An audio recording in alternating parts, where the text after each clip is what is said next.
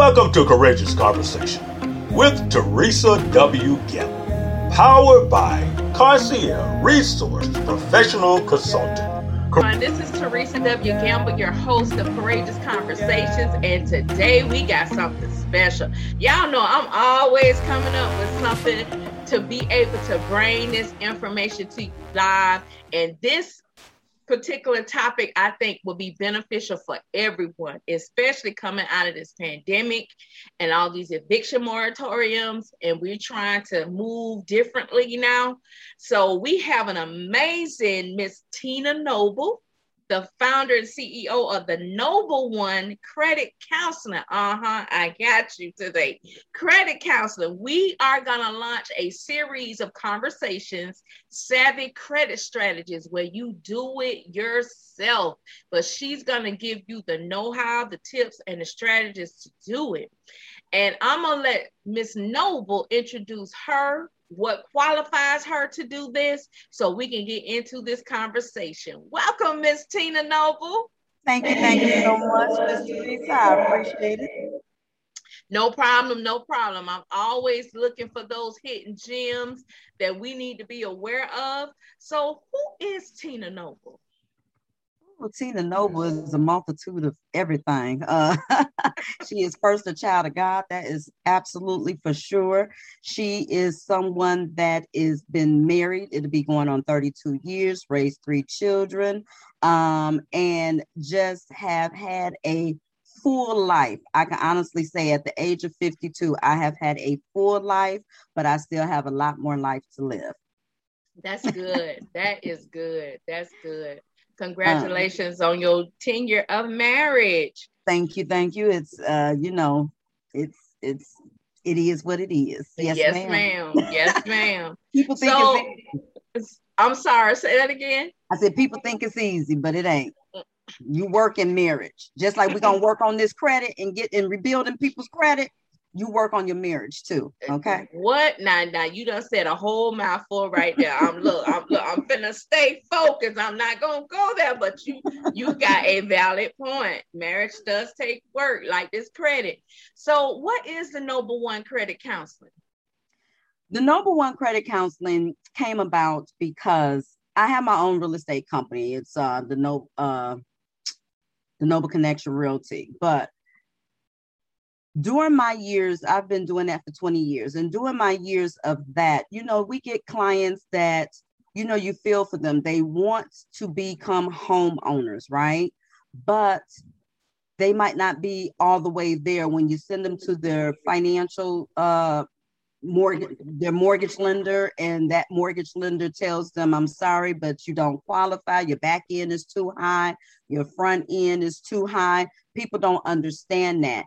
Trying to build your credit takes time. It doesn't have to take a long time, but it takes time. It takes consistency, and it takes the proper diligence that you have to do. Yeah, you can simply go and hire someone to do it for you. But what I have found is that when people go and hire someone to do it for them, they wind up right back in the same situation. So at least if you know how to do it yourself, even if you go and get someone else to do it, but know how to properly do it yourself, because if you do find yourself back in that situation, you'll be able to kind of self-correct yourself before it gets too far. So the Noble One Credit Counseling came about from my experience of dealing with different customers, consumers that were trying to purchase homes. I am the type of person that when I know something, I tell it. I don't hoard information. When I gather information that whether it works for me or not, I know if it's not for me, it's for someone out there, someone that's deeply connected to me. And I am a connector. I am a networker, a connector. So I have through years, I can go as back as maybe junior high and high school.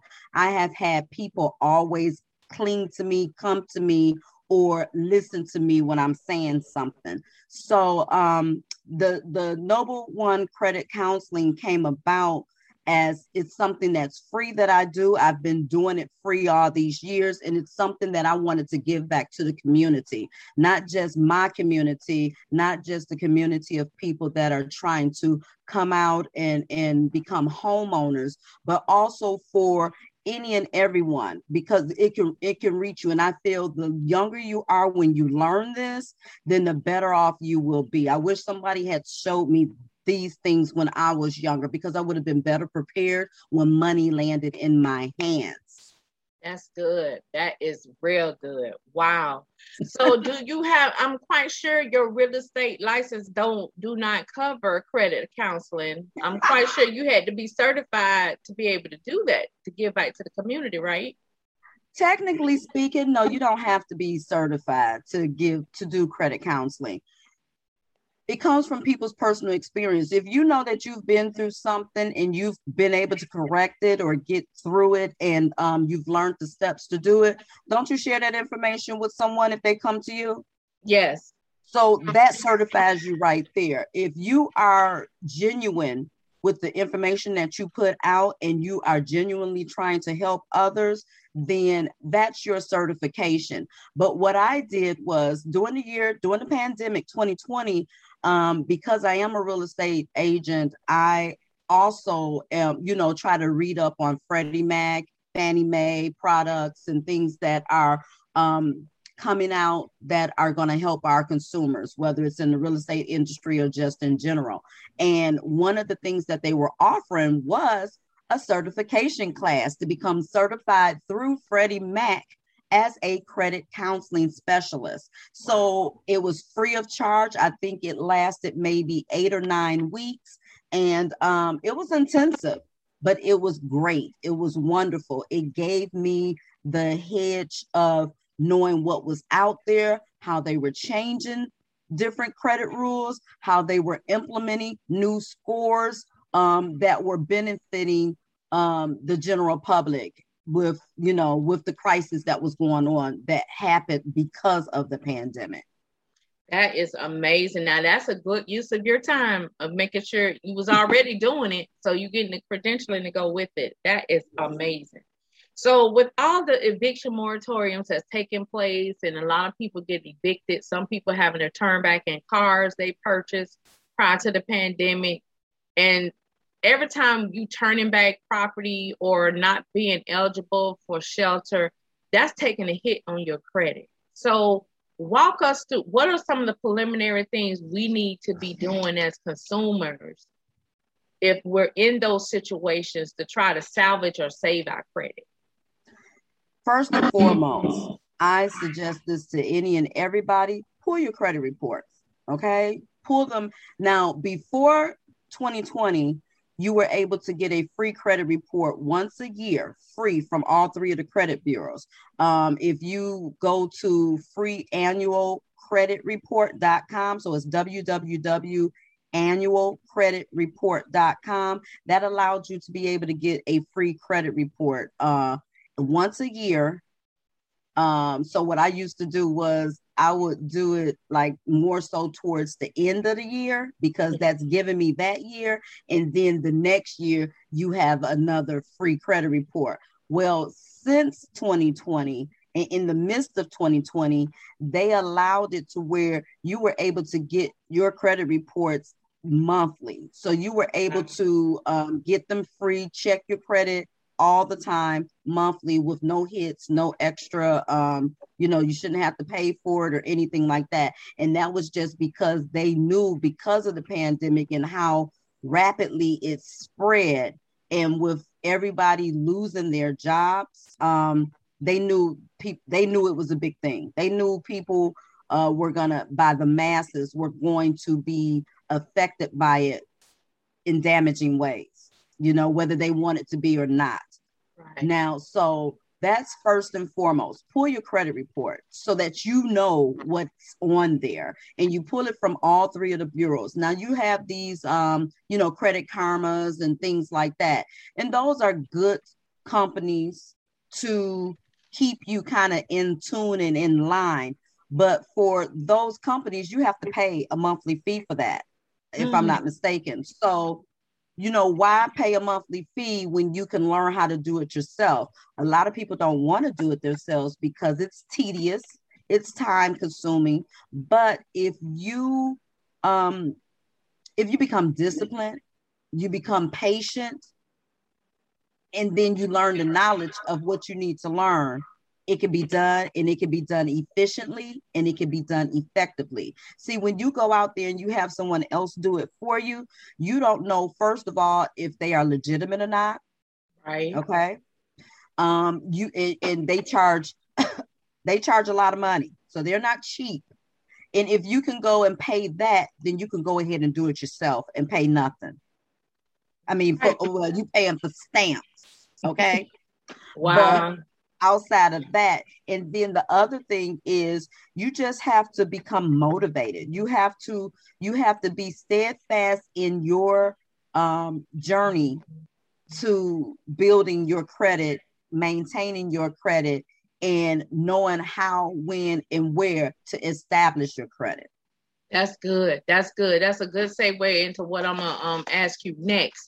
Now, I've been seeing a lot of programs. I know Experian have been running commercials about using like our monthly expenses, like our rent, our utilities, even our Netflix account, cell phone bills to boost our credit score.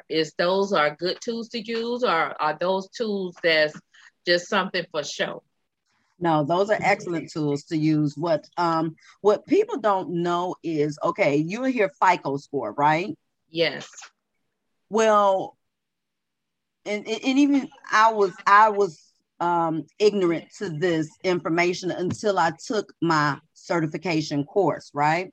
Right. So I always thought, being in the mortgage industry, that there's two pretty much FICO scores. There's a credit score, and then there's your FICO score. The FICO score is what's maintained and what's necessary, and that's what mortgage lenders look at. And what it does is your mortgage lender usually do a tri-merge. So they will do, it's a tri-merge credit report where it reports from all three of the different bureaus, and each bureau has a score on you. Right. And right. That score could range from anywhere between maybe below 300. Well, about 349 is usually no credit and below.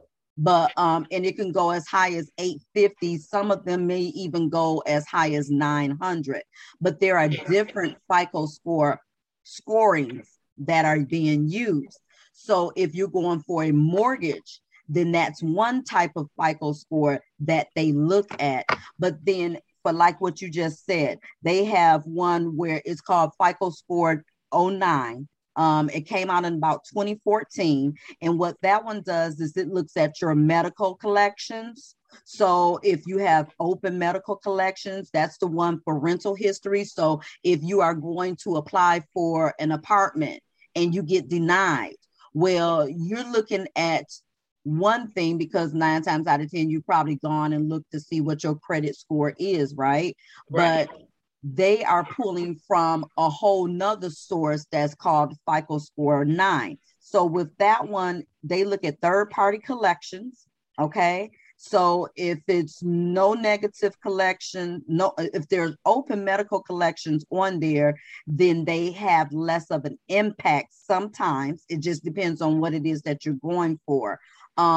They have third-party collections on there. So if you have items that have gone to collection agencies, then sometimes that can impact your score.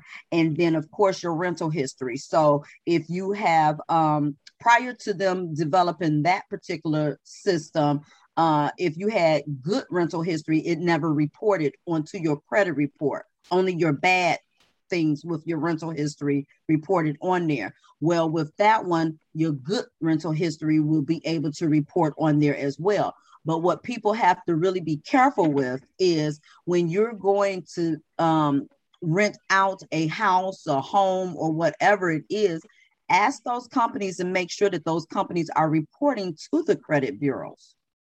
Wow. Or if they're not reporting to all three of them, which ones are they reporting to? Because that was another thing prior to the pandemic that people weren't understanding. And after pandemic and during the pandemic, it's becoming more and more necessary to understand that. That's good. That's so if they do not report, if you are renting a home or apartment or a duplex and they're not reporting, what can the consumer do to make sure the good payment history is being reported? One of the things that I definitely have to tell people is you have to track your own payments. So if that rental company or homeowner, if you're doing it privately through the homeowner, if they are not reporting it to the bureaus, then you need to do your own type of paper trail. So one of the best paper trails to do would be paying out of a personal checking account. Okay. Because your checking account is always linked to some form of a bank account. Mm-hmm. And that you will always be able to go back and kind of pull the history of your payments for that and be able to submit that. And that comes important, especially if you are trying to go and purchase, you're trying to go and purchase a home. That is something that can be handed to your loan officer if your landlords did not report to the bureaus. Then that can be a source that you can show that it was paid on time, no return NSF, payments. And, it just works for your benefit. If you don't have a checking account to utilize, then definitely do it with a money order. Don't ever hand them cash, because if you hand me cash, I could say I never received it and there's no record of sort to be able to track that. And if you're going to do a money order, then I always suggest, if you don't do it through your bank, some banks, I remember back in the day when you get a money order for free, but of course now some banks charge as much as $10 and $15 for a money order. Right. Is it worth it? It's always worth it if it's for something that benefits you in the long run. But you can also go to the post office, the U.S. Post Office. Don't do currency exchanges or, those little paycheck cashing places. And I say that because a lot of times I have seen that sometimes those would not stand up. Sometimes you can have fraudulent those. People can easily duplicate those for fraudulent, activity. And you got to go through a whole nother consortium with that. So I say go to the post office. They're usually about 90 cents or $1. Right. Okay. And it's from a U.S.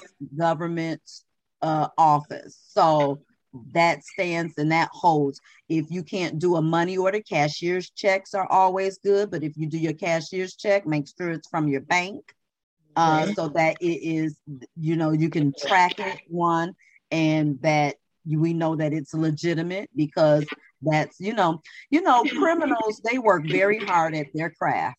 Okay. Wow. They work very hard at their craft. And for everything that's out here, there is some kind of illegal activity that can be associated with it, right? Right. So criminals, you got people that will go and falsify bank statements. They could go and get fake paycheck stubs. They could go, all they need is a copier or a printer, a color printer.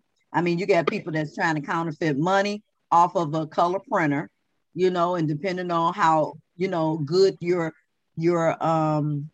what do you call it? Your equipment will determine how far you can go with that activity. But so you got to be a step ahead and you have to think smart.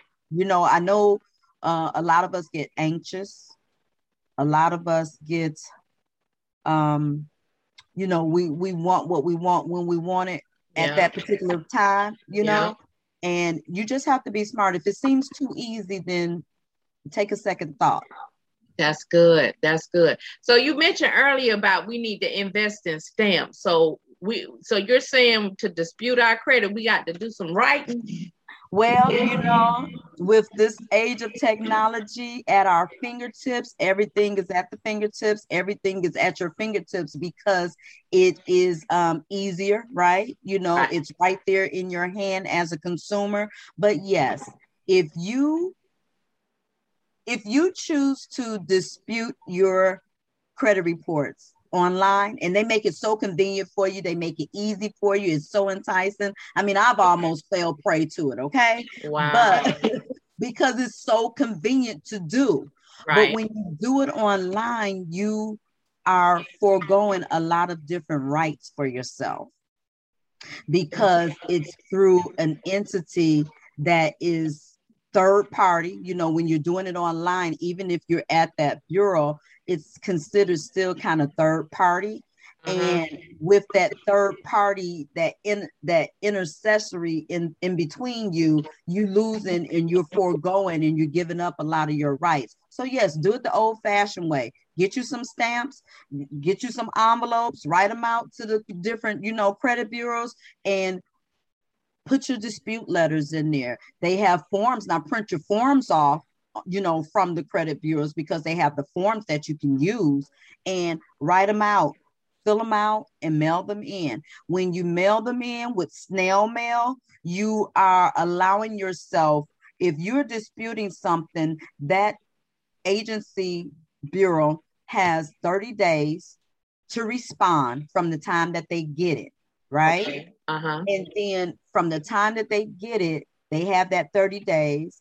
And then when they respond back to you, you have a certain time frame to be able to respond back to that, whether you want to appeal it or not, or you disagree with it. And from that, then the bureau has, if it's something that is valid and they see that it does need to be disputed or it can be removed or whatever, when you're disputing it, you ultimately are trying to remove it from your credit report. Okay. Yeah. So if you can get it removed off of there, that's beautiful. That's great, because that's the ultimate goal.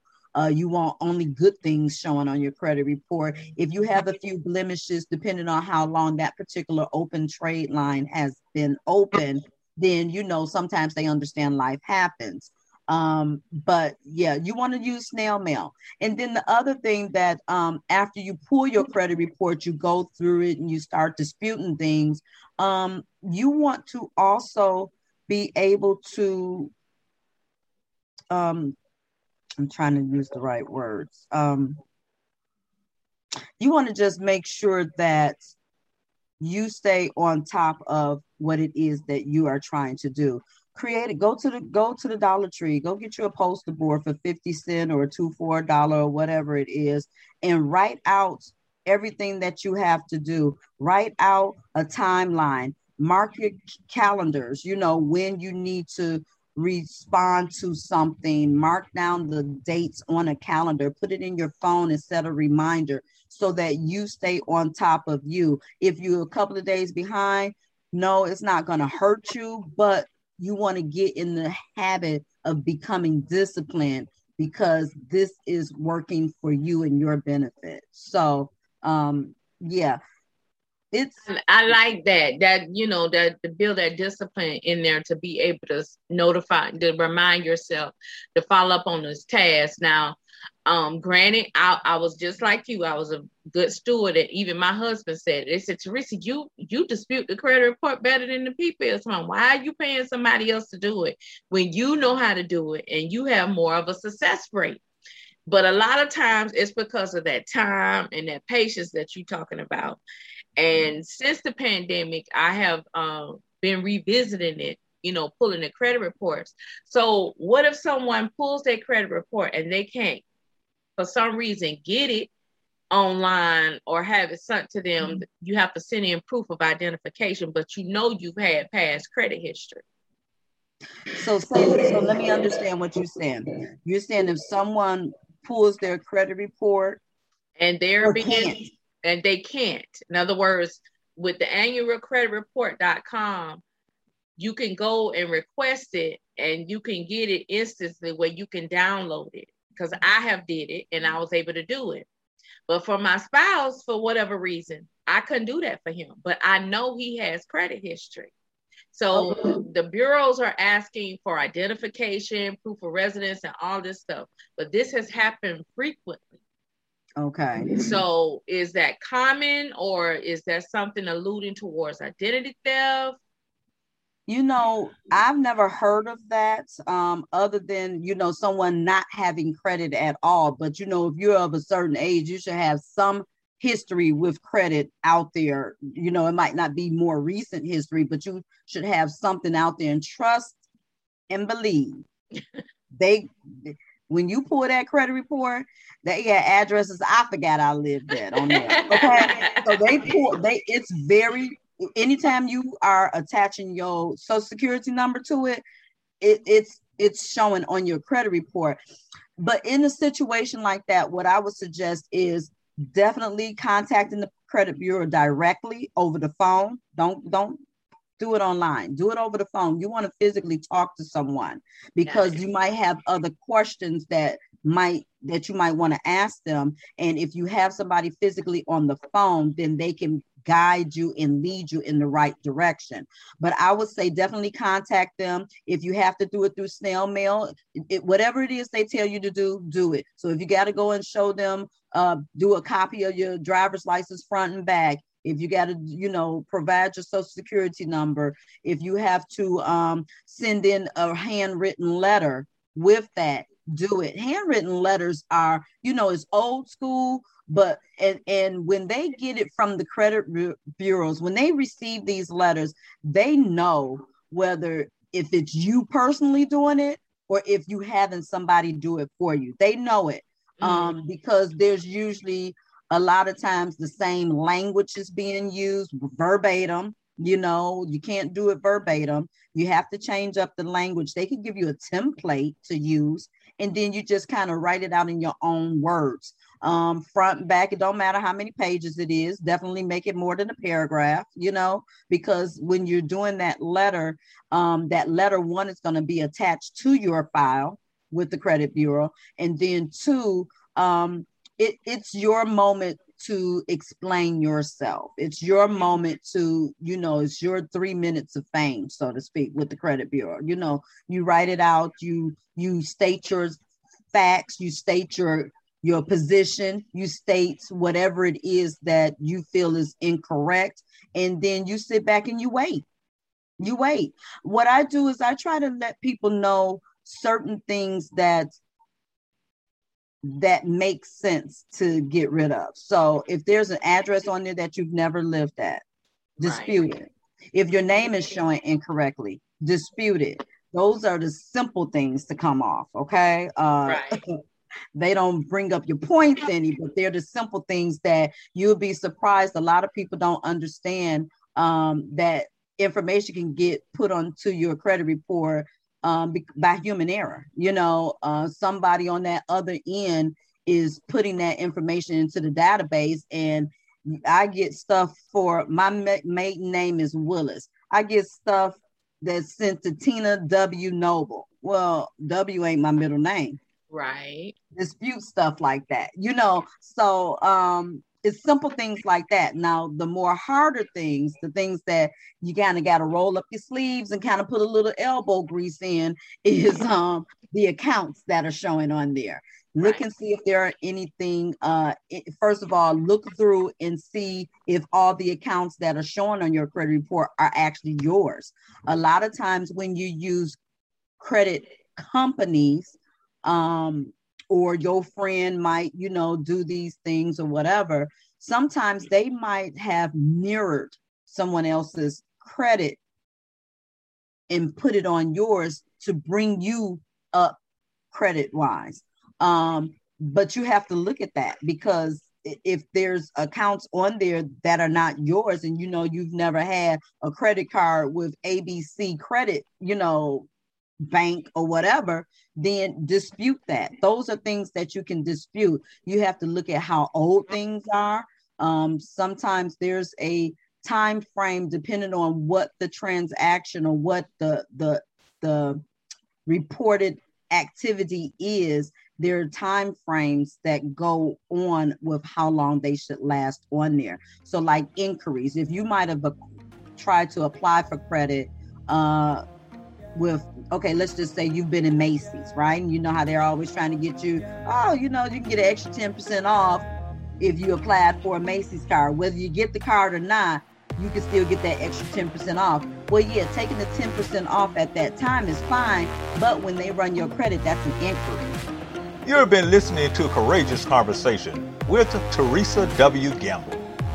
Courageous Conversation is powered by Carcier Resource Professional Consultant. Would you like to be a guest and have your story, lesson, and best practice to be captured in an audio cyclopedia? We are currently reviewing applications for future guests to join us, and we're especially interested in creating spaces for long-standing or multi-generational Black-owned businesses. For more information and to be considered, please email info@crpcnow.com to request an application. Be not weary in well-doing. You shall reap if you faint not. Galatians 6:9.